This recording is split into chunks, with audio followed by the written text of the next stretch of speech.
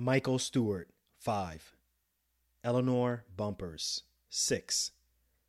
Michael Griffith, 8. Raymond Santana, Yusuf Salam, Antron McCray, Kevin Richardson, Corey Wise, 10. Yusuf Hawkins, 11.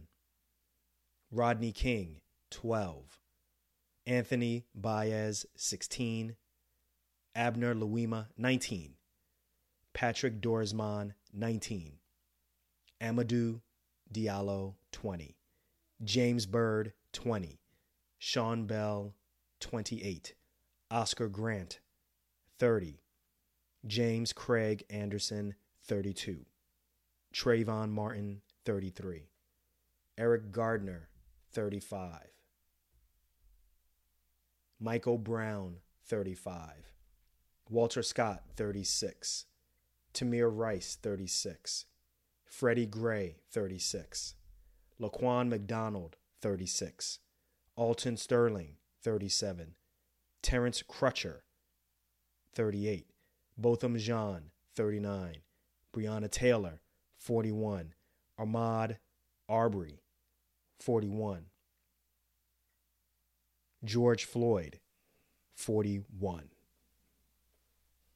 The names I called out were of African Americans and Hispanics who were killed by the police or had their life taken after being chased by white mobs or have been victimized by the criminal justice system in some form or fashion. And the numbers I stated after the names, that's the age that I was when these stories made huge national news. Now, you may be thinking to yourself, maybe wondering, how do you remember something like this at the age of 5, Michael Stewart, or at the age of 6, Eleanor Bumpurs? But you got to remember that growing up in New York City and then later on in Jersey, this stuff was everywhere. This stuff was on the radio. I remember my father always driving me to school, and 1010 Wins, as well as WLIB. If you're from New York, you know what I'm talking about. These are huge stations. This stuff was always on there. I remember it being on TV. The Phil Donahue show always had something related to these issues. Like It Is always had something related to this. And in every newspaper that you can get your hands on, it was printed everywhere on the front page. And of course, I remember even just overhearing my parents talking to their friends about this stuff. Like, it literally, you could not escape this stuff. This stuff was everywhere. So as I got older, there was a slow understanding that I would be treated differently. And it was really important for me to understand this because it was a matter of life or death. So if the stories or the headlines didn't get through to me, my parents made it very clear to me and my 3 sisters how society would look at us. So I have 3 older sisters, and I remember my moms and my pops putting us in the living room multiple times and telling us about how society would look at us. But I remember they would save the most brutal of truths for me. And then they would go through the talk with me and go through the checklist of things not to do to make sure that I survive, such as never wearing all black clothing, never wearing a hoodie, not staying out late. If you get stopped by the police, no talk back. Take your citation or whatever it is. You survive to get home to let mom and dad take care of any issues if anything wasn't on the up and up. Or if you're driving, keep your license, your registration, your insurance, all that stuff in the front visor so that you don't have to make any sudden moves when you get stopped. And I get it. Look, if you are listening to this and you can't identify, this is some heavy stuff. But this is actually where I need you to listen really intently, because this is my normal. This is my reality. As you can tell by the ages, this is something that has been with me from a very early age. And there are millions of men and women who look just like me who are carrying this weight also. And this weight obviously is racism. And it is very pervasive. It is insidious. There are times when you can point it out very easy, and then there are times when it's not so easy to see, but it affects our lives, particularly my life, in so many different ways, in so many different daily interactions. Let me tell you a quick story. During my second year of medical school, I remember having a quick talk, passing by talk, 20, 30 minutes with a security guard, campus security guard. We didn't know each other very well, but we were just, shooting stuff, having fun. But then I went on my way to the library. Several hours later, I took a break. The campus was still open, and I decided to get something to eat, was sitting outside of the library. And apparently someone had called campus security and said that there's a suspicious person who's on campus. That same security officer, no lie, came up to me and asked what I was doing there, then asked for my ID. And seriously, like, I, at this point, thought this was a prank. I was like, I just talked to you, in my mind. And then I said to him, I was like, we were just talking several hours ago. What? And then I paused, and then literally, like, just like a movie, just like a flashback, I just started thinking about the conversations that I had with my parents. And I just said, watch yourself. And I said to him, I'm reaching for my wallet. That's where my ID is. I gave him my wallet. I showed him my ID, and everything was cool, and I was on my way. And to many who've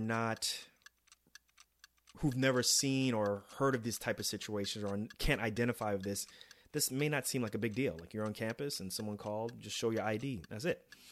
But to me, and those who know where this is going, those who have had a similar type of situation, you got to ask yourself, or you got to think about this. Like, if I was white or some other race or ethnicity that you would, quote unquote, expect to be on campus, would this have happened to them? Not only does racism affect our daily interactions, but it also affects what zip code we grow up in. It is also the root of many healthcare disparities. COVID-19 is just an example. It's one of the biggest magnifying glasses that we have, but it's just one of the examples that we have that could be traced back to racism. So all of this has become normalized to me. And I know that being a doctor is not going to protect me from this. But for me, now that I'm a father, what's even more heartbreaking, and I look at my two sons, the oldest being 3, is I'm already wondering when that talk is going to occur. And I ultimately know that I really can't prepare them for a world that looks at them as sinister. So basically what I'm saying is as much as I try to be an optimist, thinking that this is the tipping point, that list of names and ages that I started off with, that's just a fractional list of things that we know of, right? That at those times, people thought that that was the tipping point.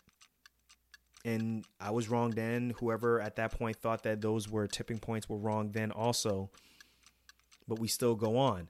But I say this, when the crowds lessen, because they will, when the news cycle goes on to something else, because it will, we're still going to be fighting this. We're still going to be carrying this weight. And that's where we need white people who are allies, white people to step up when it's not convenient. I really want to underscore that. I need y'all to do this when it's not convenient. So, for example, when you're on rounds and a patient says an off-color comment about race, you need to nip that in the bud and say something there. Don't wait till I walk out the room. Take care of that then. If it happens in a surgeon lounge, take care of that. If you're at dinner with your friends and your friend says something that is mad bigoted in nature, call that shit out. If you don't know how to be an ally and you're looking for education, maybe some resources before you put yourself out there, I get it. In the show notes, there are links that you can educate yourself on racism in healthcare. There is a link to the Commonwealth Fund. There's something to the New York Times, New England Journal of Medicine, as well as some articles from PubMed.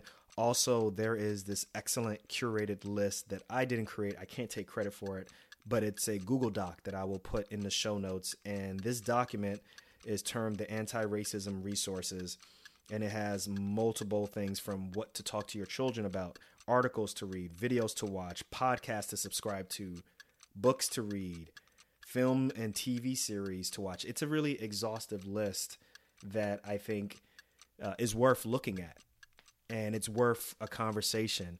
But I can't stress it anymore that this is something that we alone can't do. We really need help from the other side, and we really need to do this together.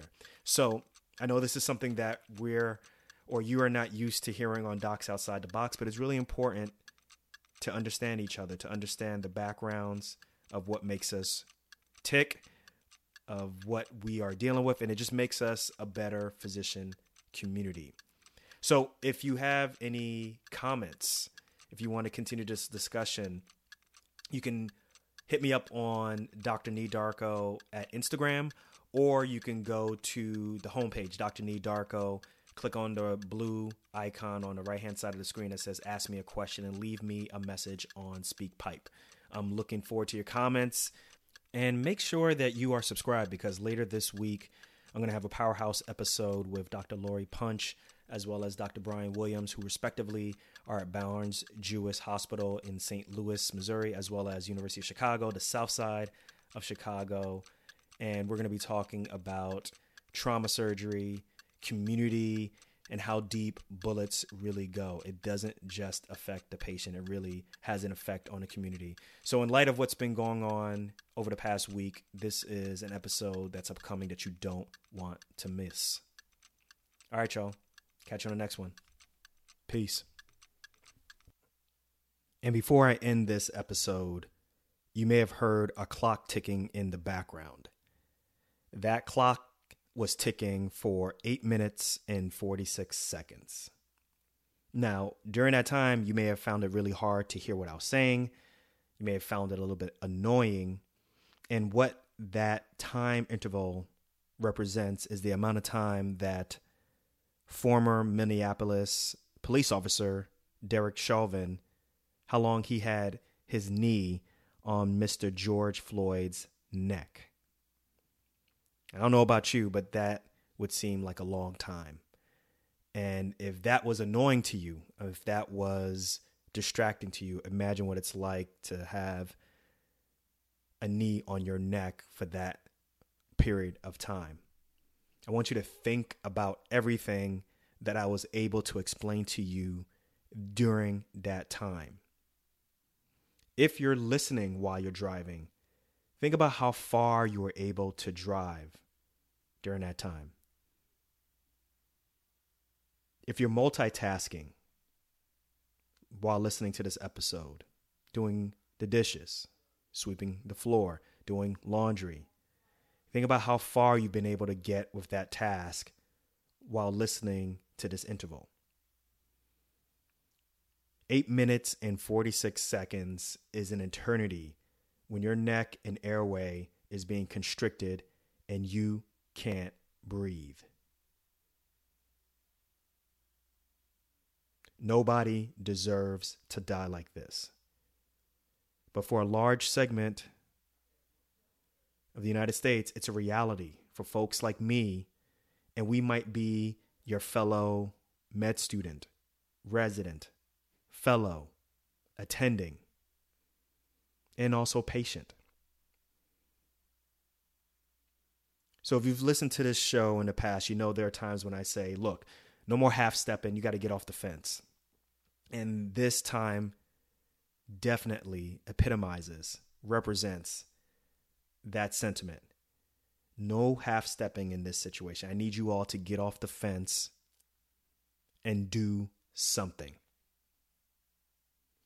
I'm out.